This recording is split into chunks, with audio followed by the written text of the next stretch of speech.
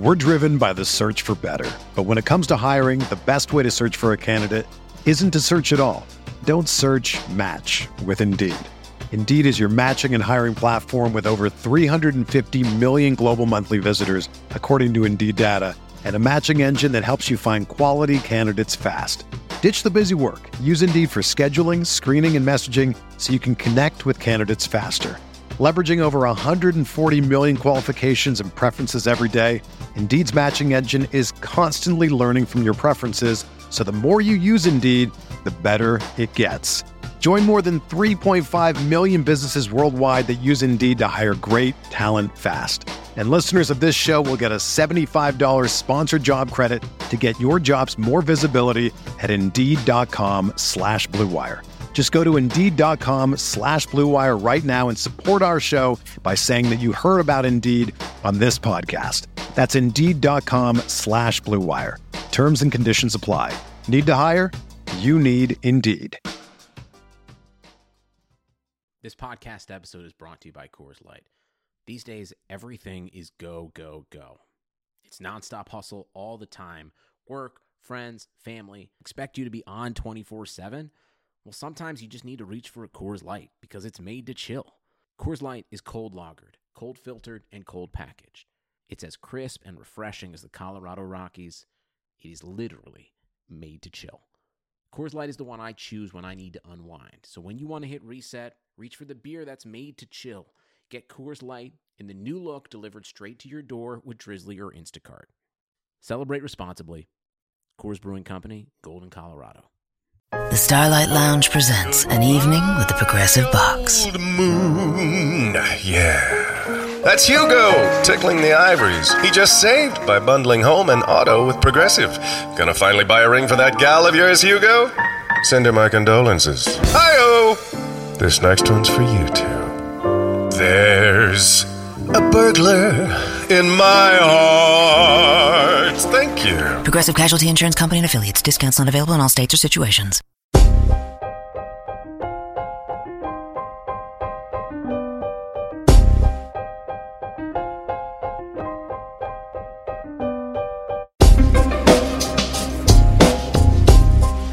This is the High Stakes Lowdown, a RotoViz podcast brought to you by the Fantasy Football Players Championship.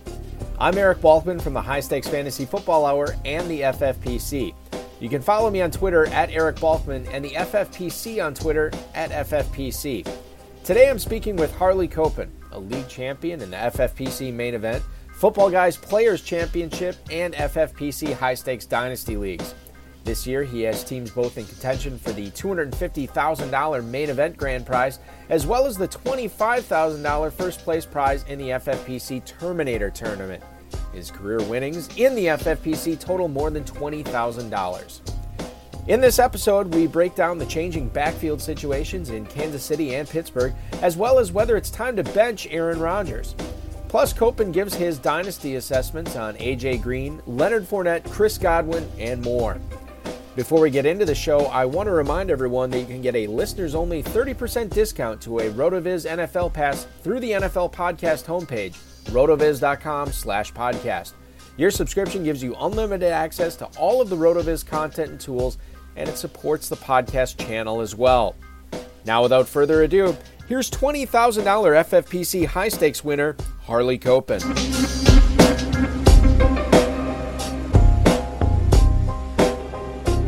Joining me on the RotoViz High Stakes Lowdown this week is one Harley Copen, an FFPC veteran, a High Stakes Fantasy Football Hour veteran, a veteran of the main event, the Football Guys Players Championship, the Terminator Tournament, a lot of stuff. And we're coming up on the 3 most exciting weeks of fantasy football. Excited to talk to you about this tonight, man.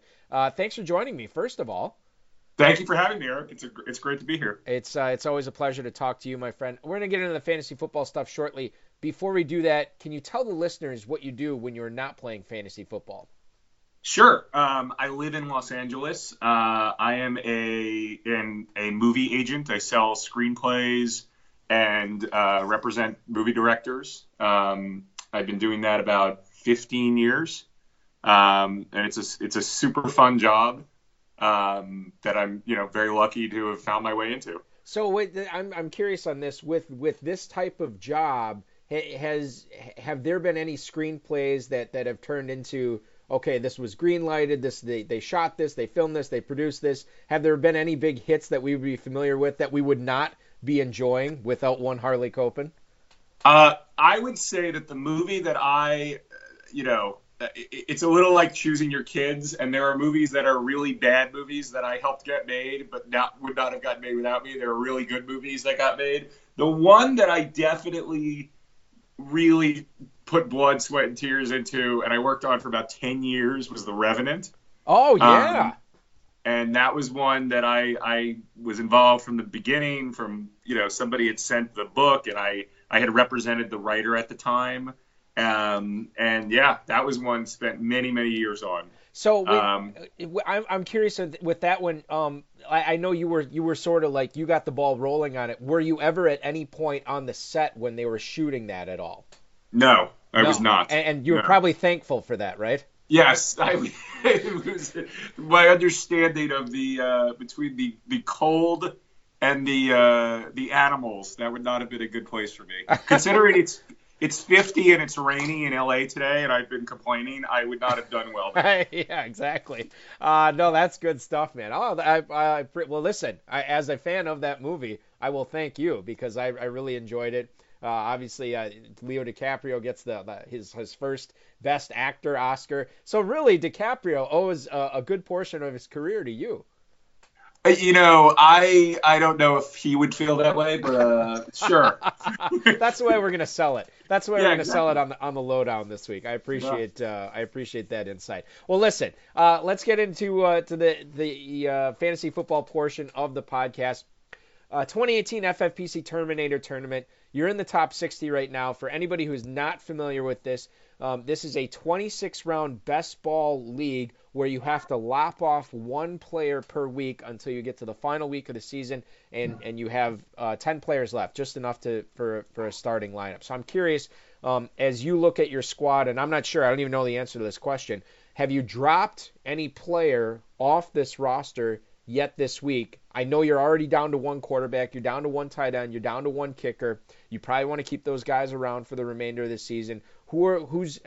Has there been a player that has stepped to the forefront that you know you're going to drop, or is this a tough decision for you this week?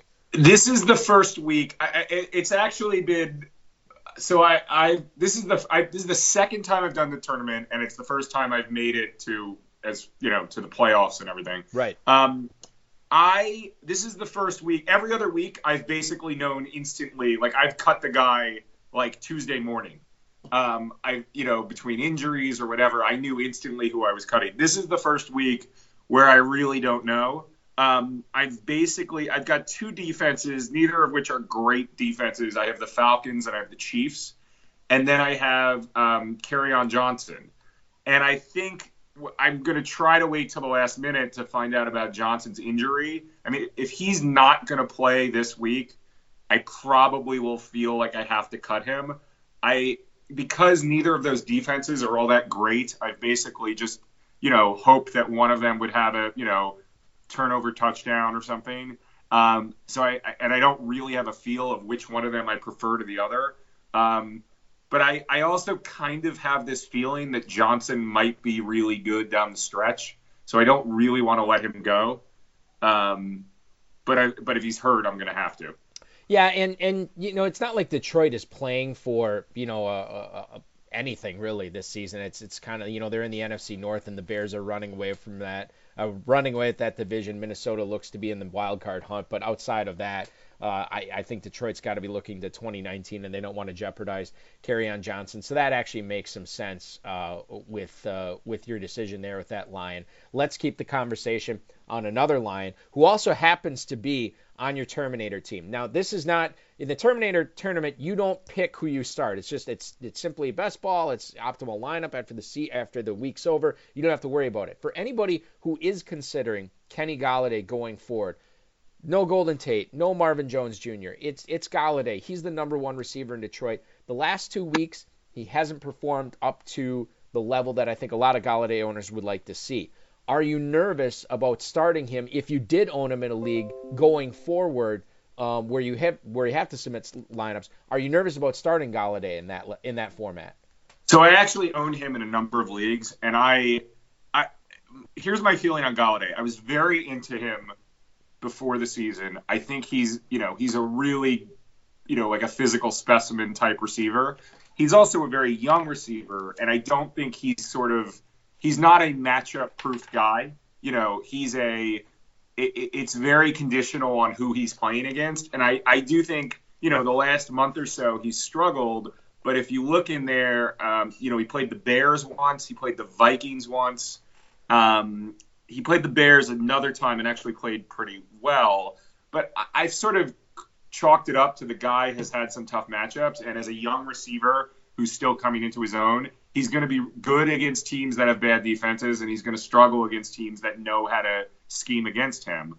I also don't really, I don't know how many better options there are. If you have him and you've got this far and you're getting into the playoffs, sure, if he's your fifth receiver, you can make that decision. But I would feel, given the volume, given that Stafford is usually, worst case scenario, Stafford's going to throw for 250 every week. It's hard for me to feel that there's too many much better options that you're likely to have on a roster. Now, you bring up a great point, because you didn't have to draft Kenny Golladay in like the 5th or 6th round to get him. I mean, you could have gotten him later. So chances are there are a good number of teams, especially loaded teams, that are playing in the playoffs right now, in the main event, in the Football Guys Players Championship, that probably have Golladay as their number 4 or 5 receiver. Here's my concern, and here's why I bring it up. First of all, you're totally right on the volume. I think he's going to see a lot of targets. My concern is this. This Sunday, he gets Patrick Peterson. The Sunday after that, he gets Tre'Davious White. The Sunday after that, in Week 16, he's hosting probably Xavier Rhodes. So I would imagine that he is going to get shadow coverage from all 3 of those corners. And this is what it comes down to. Because if you made it this far with Golladay as your, as like a fringe flex guy, because you've had these elite guys ahead of him, because that's how you drafted, are you going to feel comfortable starting Golladay against these corners with everything on the line? And I feel like the obvious answer, without looking at the schedules, well, Galladay's got to be in there. He's such a pick-to-win type guy. He's the type of guy that can really get, blow up and help you win a 6-figure prize. I'm just worried about that. On the surface, that might be true, but as you look a little bit deeper, maybe that you might have some better options, especially just to throw out a name that is probably like a hot name right now, but like if I had Zay Jones, like that's an example where I'd probably say, you know what, given the matchups, given how hot he is right now, I might prefer to play him over Golladay. I wouldn't, with a guy who's like a total stab in the dark, I wouldn't do it. But if somebody's had, 2 or 3 good weeks in a row, and I really felt like especially if I felt like I was an underdog in a game, I'd probably take a stab at somebody who's got a little bit more upside. Yeah, no, I think Zay Jones is interesting too, because the Bills basically cut every other receiver they had this week. Yes. And now it's just Zay Jones and a bunch of other bodies. And Zay Jones is coming on. This is a guy that, like, when we talk you play Dynasty. This is a guy that was probably rated pretty high when, before the draft, and he ended up in Buffalo, and obviously he's had some off the field stuff, but the metrics are never really in question, and he's putting up numbers now. He's getting in the end zone. I think that makes sense. It seems weird to put him into your lineup in this 3-week championship sprint, but it might pay off, and time will tell on that. But you bring up a good name in Zay Jones for sure. A lot of nonsense, well, not nonsense, but a lot of crazy stuff going on in the Kansas City backfield. Now, we know Kareem Hunt's out of the picture, but after that, who knows? You have Spencer Ware, who looked all right last week. I wouldn't say he looked like the Spencer Ware that we were super excited about before the dawn of Kareem Hunt. And then you also have Damian Williams, who we know can catch passes, but the Chiefs still went out and signed Charcandrick West, a guy that is familiar with their offense, a guy who's had some pretty big games there.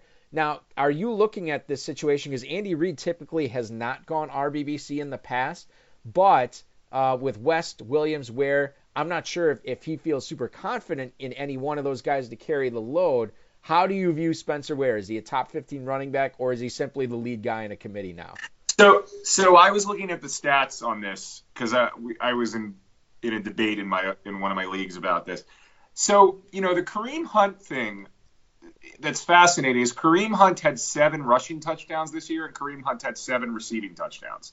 So a lot of the Kareem Hunt success has come from the fact that they are just an offensive juggernaut, but also that they throw the ball to him an absolute ton. And I think everybody suddenly, it was such a wild card last week, given the timing of when, Hunt was released, and given, where a lot of trade deadlines have already passed, and people, sort of, there's a number of teams where Spencer Ware was just like somebody's kick that they just hadn't bothered to cut yet, who suddenly emerged and looked like he was going to be this top 15 option. I don't see it personally. I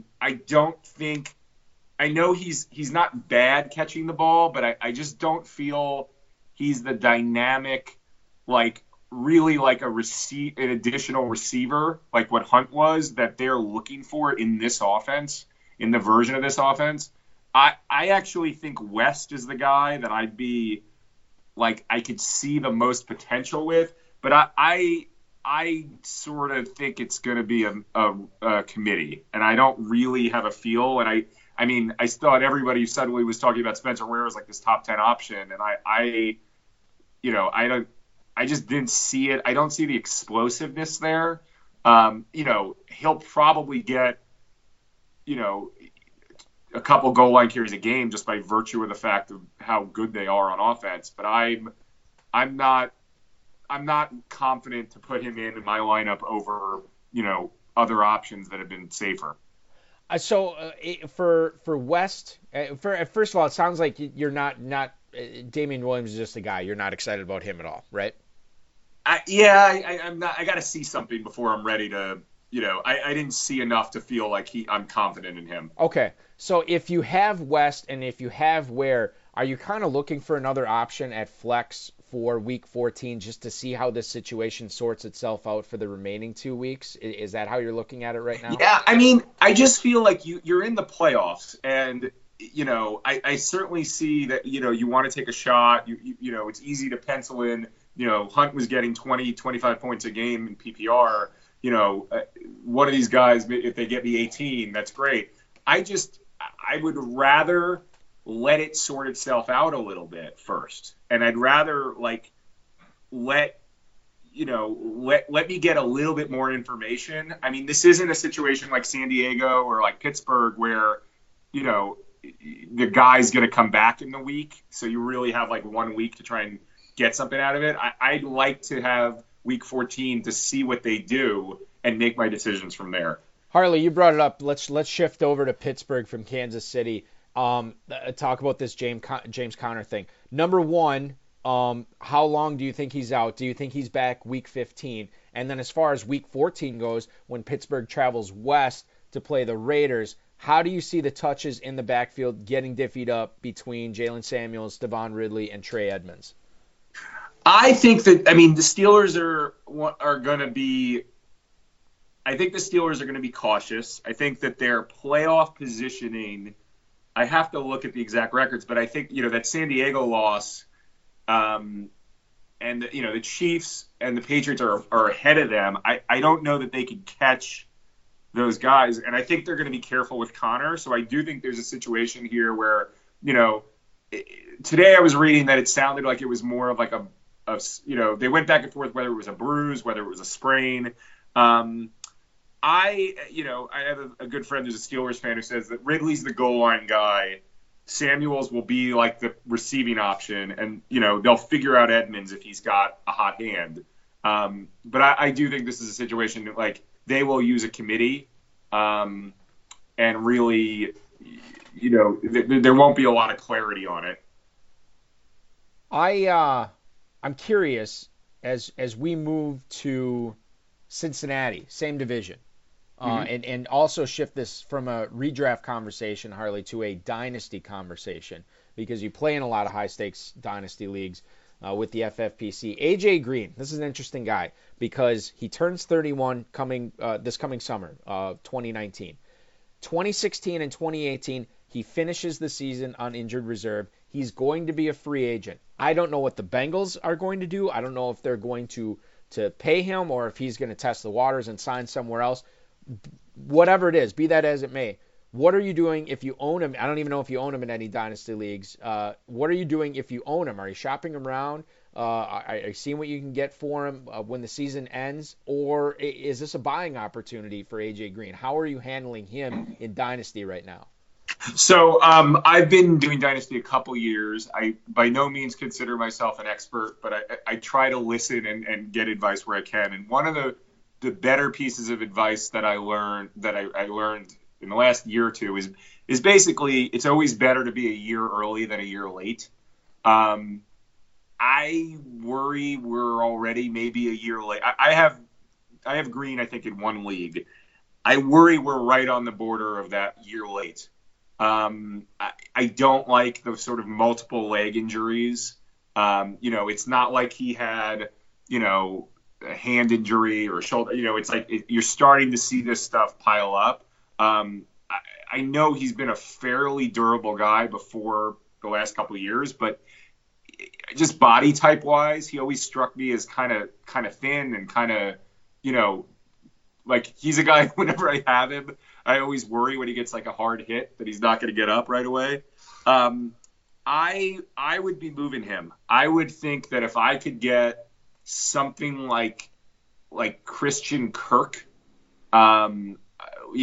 somebody and like some kind of draft upgrade, I would want to do that. I feel like there's a lot of uncertainty, not only about the injuries, that team, with Dalton hurt, I hear there's potential coaching change.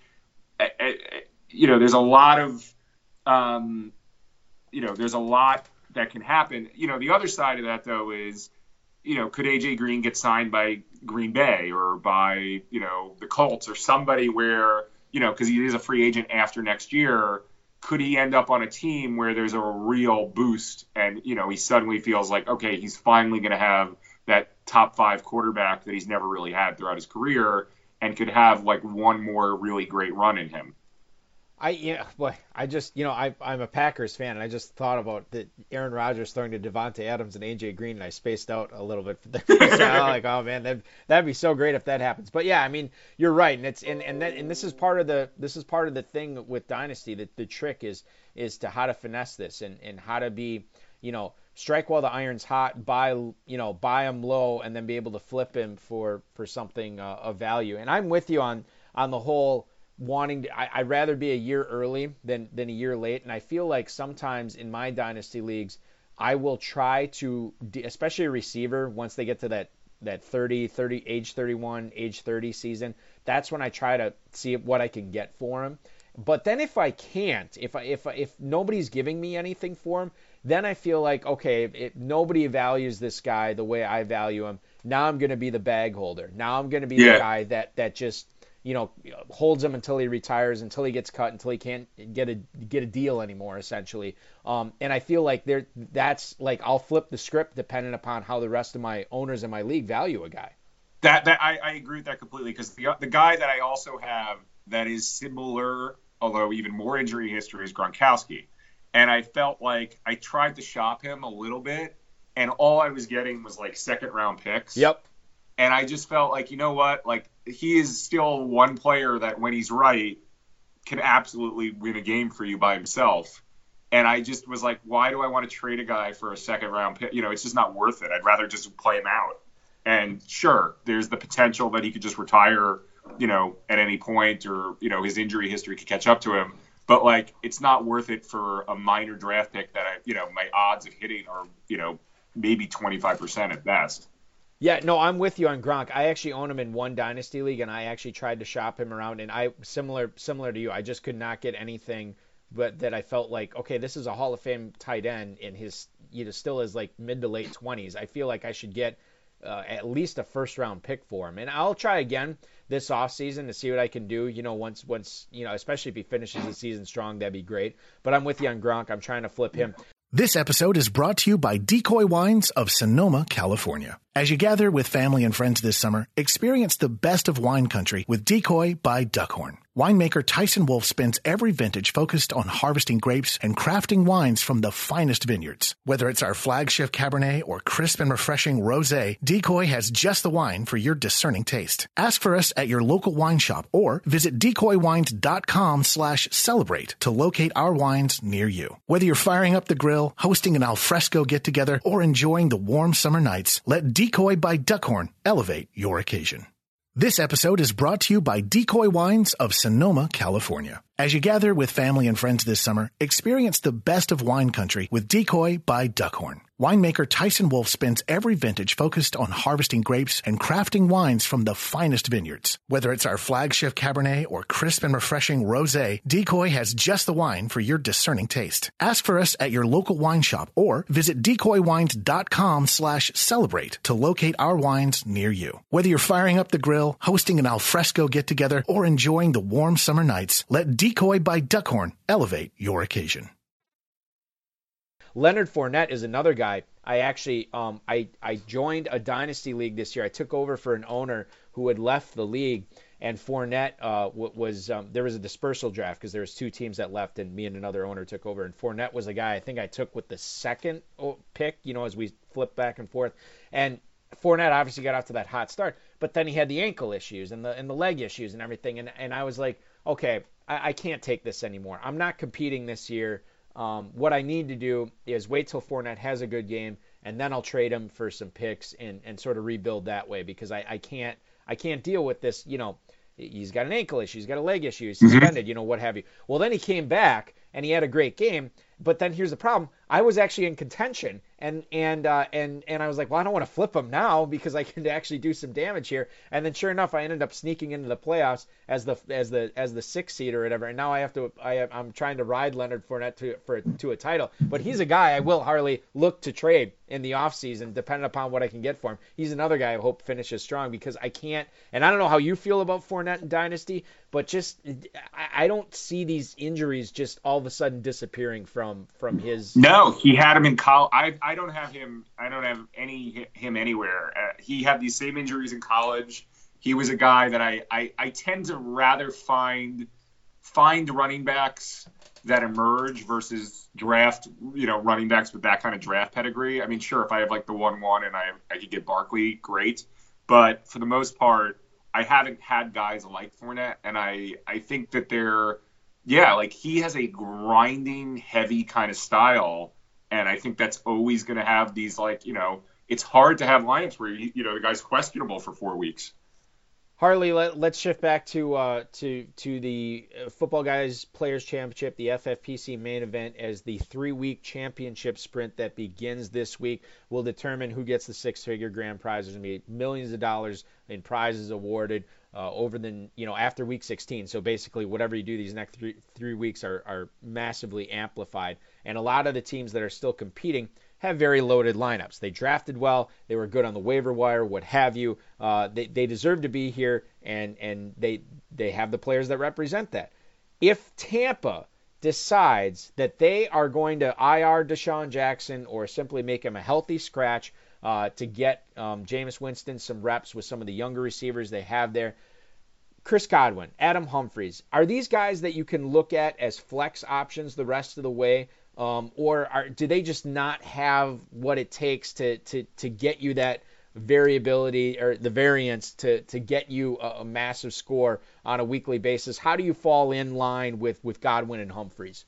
So I think if you're talking about trying to win one of these championships, which really requires having that variance, having that guy that can have a 25-point game, I think Godwin can do that for sure. I don't think Humphries can do that. Humphries is a great flex option if you are playing in a head-to-head matchup and a guy is hurt and you need to plug someone in who you hope can get you, 6 for 60 and maybe a touchdown every other week.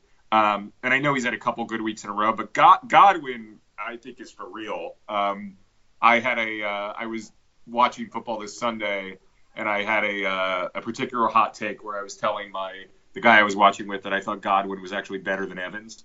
He just didn't get the targets yet.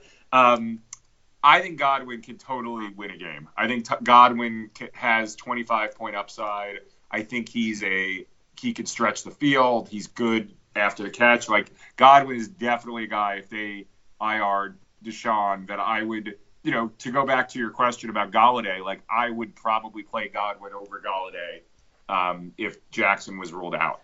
This is interesting because, well, I know I wanted to shift back to redraft. Now I'm going to shift back to dynasty. Mike Evans got signed to that long extension in Tampa. We know that he's a big part of their future plans there. Deshaun Jackson, it sounds like it's entirely possible he's played his last down in Tampa. He's probably not coming back after this season. So you would assume that Chris Godwin would be the number 2 receiver. And I know we kind of don't really know who the quarterback in Tampa is going to be next year, if it's going to be Winston Fitzpatrick or somebody else. But given the defense that's down there and how it allows a lot of big plays and their team often finds itself in shootouts, as far as Godwin for a dynasty receiver, is this a guy that you'd be looking at buying? Would you put it this way? Would you part with a late first round or early second round pick for Chris Godwin in the offseason right now?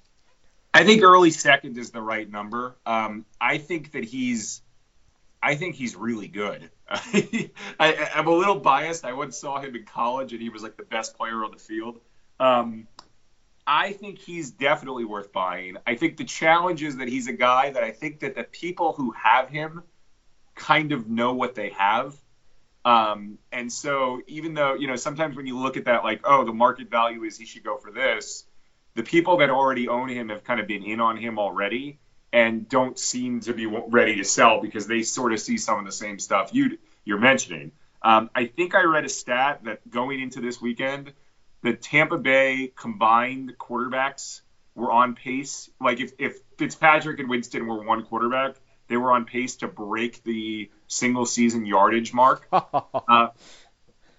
And I think Godwin is, Godwin is one of those guys, like when you going back to talking about, shopping AJ Green, if I could get somebody to give me Godwin plus for AJ Green, I think that's a good deal. Yeah, no, I that's a perfect way to get younger, and you're not sacrificing a ton of talent as far as what the drop-off is going to be over the next year or two. I think that is a strong move for dynasty owners to make in the offseason. Particularly given that a lot of times, especially when there's that other guy like Evans, right, and the perception is he's always going to be the number 2. And I mean, a guy that I got a bunch of this past season was Juju, because everybody's like, oh, Antonio Brown dominates the targets, he's this. And then so Juju was like, even though he had a great rookie season, people didn't feel like could he really make that leap to be, what like Reggie Wayne was to Marvin Harrison. And I think Godwin has some of that upside. And I'll tell you this, Harley, that you are not the first person that I've heard say that. I know you said it was a hot take or whatever, but there's people out there that honestly believe that, no, Chris Godwin is going to be the better receiver long term in Tampa over Mike Evans, despite what Tampa's paying Evans. And my question is, and this is more a rhetorical thing, but if Godwin, if he blows up next year and he's awesome, and Deshaun Jackson is gone, and Mike Evans he's Mike Evans, how do you, if you're Tampa, I don't know if you can afford to soak that much money into 2 receivers, both Evans and Godwin, and then what happens if Godwin moves on, because somebody's going to pay him a boatload of money to be their number 1, and then when he's free of Evans, he could really, really blow up. Yeah, I mean, that makes total sense. Moving on, we've been talking receivers. Let's shift to tight ends, because it's been we've talked about on the lowdown on the HSFF Hour all season long. Tight ends have just been, my God, if they're not hurt, they're underperforming. If they're not underperforming, they're not getting target. It's been a wasteland. It's been awful. And now another one happens this past week. Greg Olsen goes on IR with the foot issue. He's done for the year. For anybody, because the waivers are closed, you kind of rely on whatever you had on your roster, and I think there's a lot of savvy fantasy owners out there that realize that if they had Greg Olsen as their starter, they probably wanted to bank some depth behind him. If you had Austin Hooper at the Packers this week, if you had Vance McDonald at the Raiders in Week 14, which one do you like better as far as a better start this week? Is it Hooper? Is it McDonald this week only? I think that the answer is McDonald, and it goes back to the earlier question about what are they going to do with the backfield. I think that Pittsburgh may end up running a version. Connor gets so many catches. This kind of short. As Le'Veon Bell did before. I think a lot of that stuff may funnel into Vance McDonald. I don't know if Switzer's going to play because it looked like he got concussed last week. I don't know exactly what his injury status is, but I could see just a lot of short, almost like the extension of the running game going to Vance McDonald and going to, those kind of short controlling the field passes to him. Hooper to me feels like more of like the red zone threat that Ryan looks to, because God forbid you throw to Julio Jones in the red zone. Right. So I would personally, especially in the FFPC format, I would personally lean towards McDonald, because I think he could have, and we've seen him have those like really blow up games before.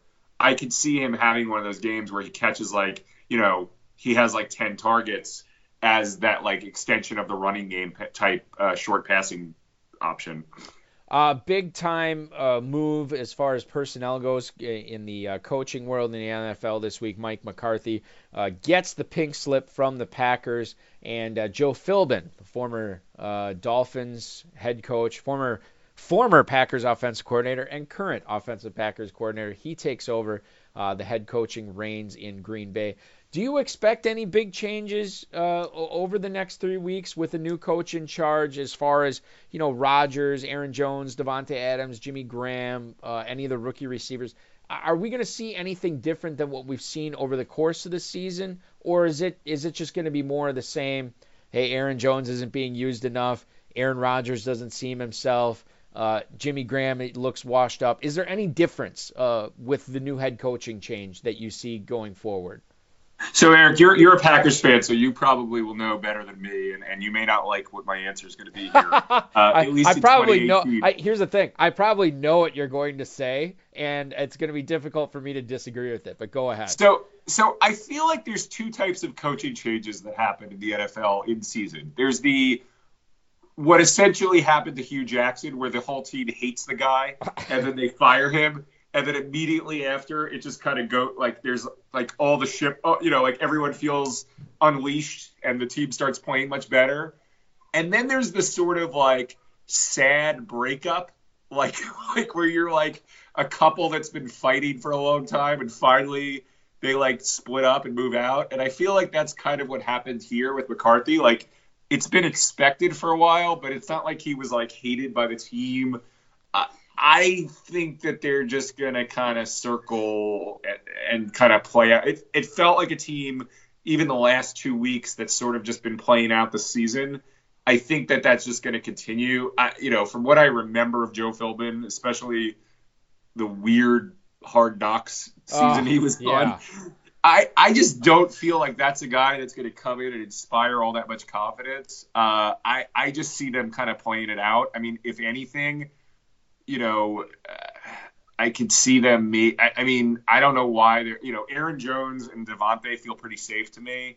I don't see them making any kind of changes or experimenting in any way. And I think that Rodgers is going to play it pretty safe and not, try to not run a lot.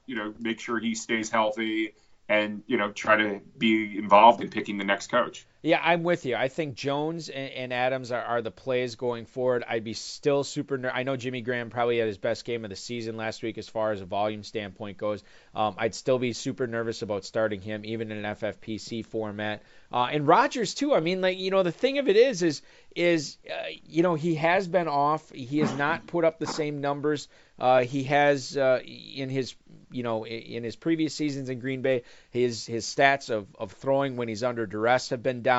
He's thrown the ball away a lot more than he has in previous years. So, and with how deep quarterback is, I think you can make a strong case for starting a lot of other guys that you may have on your roster that you drafted as Rodgers' backup that you might be starting over him right now. So I think you make a lot of sense there with Jones and Adams still being the plays and not expecting a ton else from the rest of the Packers. I mean, it might be blasphemy, but if I had Josh Allen and I'm looking at, Aaron Rodgers. I think in Week 15 he's got the Bears.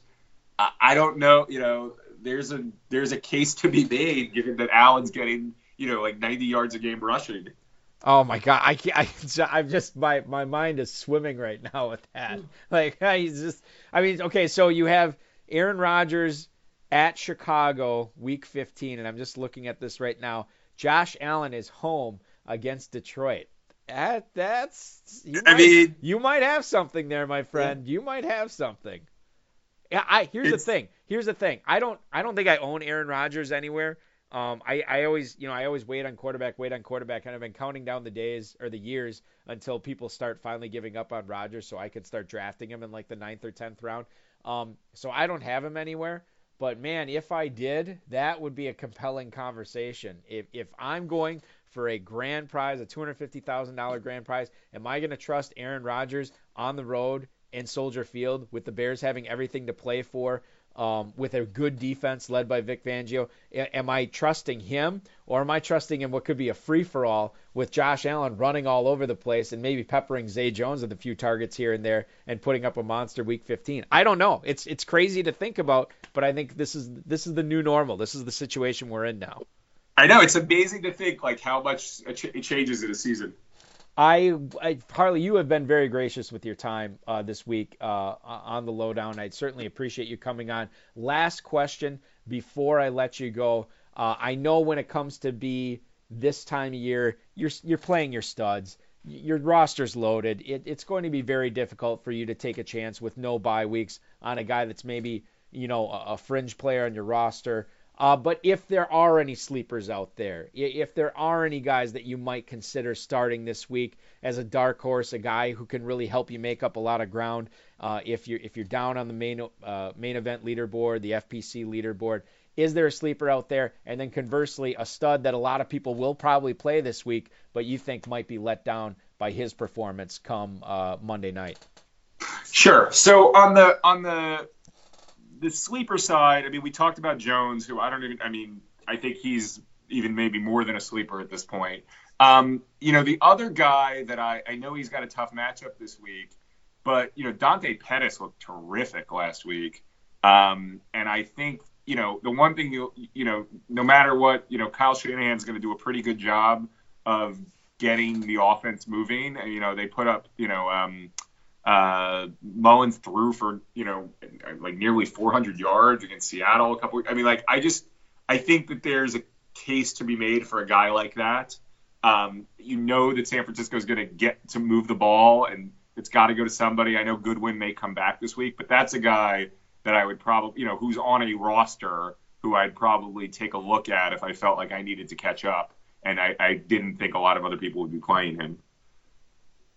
And is there anybody out there that maybe an earlier round pick or a guy who's been crushing it all season that maybe doesn't have the greatest matchup in the world, maybe he's dealing with an injury or something, or maybe his volume has gone down the last couple weeks? Is there anybody like that you might consider like, hey, wait a minute, you might want to think twice before you put this guy in your starting lineup? So the guy that comes to mind, look, there's people that I think Todd Gurley's got a tough matchup this week. I'm not benching Todd Gurley. Right. Yeah.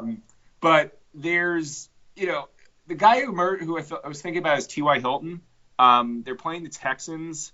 The Texans have been on fire and have just been playing great on both sides of the ball for weeks. I know that earlier in the season, Indy, got in a shootout with them, and Hilton had a big game. But there's this stat that I see cited a lot about how the second time teams play, when it's interdivision, that it's always tends to be much more low scoring. And I think that Hilton's a guy I'd just be cautious about. And if I had one of these guys we're talking about, the Jones or Pettis or somebody, I might feel like, given matchups and given the chance, that's a guy I might be nervous about just plugging and playing. The lineup decisions are magnified immensely over the next 3 weeks. Hopefully, Harley and I helped you sort through it a little bit tonight. Listen, man, I really appreciate you coming on. This was a lot of fun. I learned a lot. You made me feel even worse about the Packers, which I appreciate and anger me at the same time. But no, listen, man, good luck the rest of the way in all your leagues. I wish you nothing but the best from a professional standpoint. Keep churning out all the wonderful movies that you have been and making them happen. I appreciate you getting the ball rolling on all that. I love The Revenant. I love this podcast even more. Thanks so much. Eric, you'll be happy to hear they're talking about a Vince Lombardi movie. Oh, really? Yeah. So have there been has there been any directors or casting attached to this at all, or is it still in the preliminary stages? Very early stages. I think they were talking for a second about Tom Cruise, but I don't know if that's real. Oh man, as Lombardi? I think so. I think it's like him when he's young. I don't know that much about it, other than they were just talking about it out there. But I don't know. I don't think it's like, coming next year or anything. But there has been discussion. This is my world has totally changed within the last 15 seconds. This is great. I can't wait. I will be following you for all the updates on this. This is great. Yeah. Good I luck. have nothing to do with that one, but I thought that would make that's something that you can look forward to as a Packers fan. You may not be peddling this one, but I'm sure you will have more insight and more knowledge on this than anybody else I know. So I will. I'll follow up with you over the next a few months or years or what have you, and see what's going on with that. Good luck in Week 14, dude. Thanks for doing the show, and we'll talk to you again real soon. Thank you. My pleasure.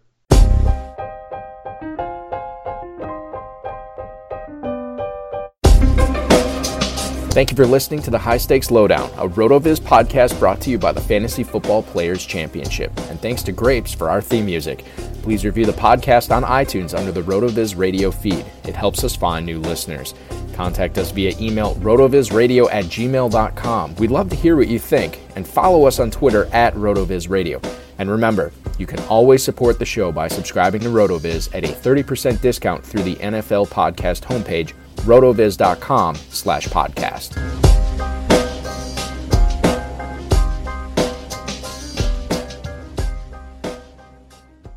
This episode is brought to you by Decoy Wines of Sonoma, California. As you gather with family and friends this summer, experience the best of wine country with Decoy by Duckhorn. Winemaker Tyson Wolf spends every vintage focused on harvesting grapes and crafting wines from the finest vineyards. Whether it's our flagship Cabernet or crisp and refreshing Rosé, Decoy has just the wine for your discerning taste. Ask for us at your local wine shop or visit decoywines.com/celebrate to locate our wines near you. Whether you're firing up the grill, hosting an alfresco get-together, or enjoying the warm summer nights, let Decoy by Duckhorn elevate your occasion.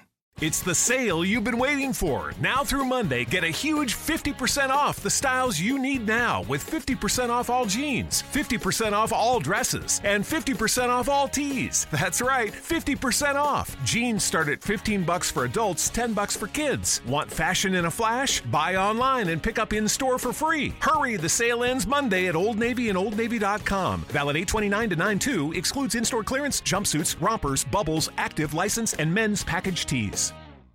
Have you heard about the 2018 study that showed half of prenatal vitamins tested had unacceptable levels of heavy metals? No? Well, now you have. I'm Kat, mother of 3 and founder of Ritual, the company making traceability the new standard in the supplement industry. I remember staring at my prenatal vitamins and finding all these things I was trying to avoid. High amounts of heavy metals, synthetic colorants, and unnecessary ingredients. So, at 4 months pregnant, I quit my job and started Ritual because I believe that all women deserve to know what they're putting in their bodies and why. I'm so proud of our prenatal vitamin. The ingredients are 100% traceable, it's third-party tested for microbes and heavy metals, and recently received the Purity Award from the Clean Label Project. You see, we trace like a mother because, let's be honest, no one cares quite like a mother. But don't just take my word for it. Trace for yourself with 25% off at ritual.com/prenatal.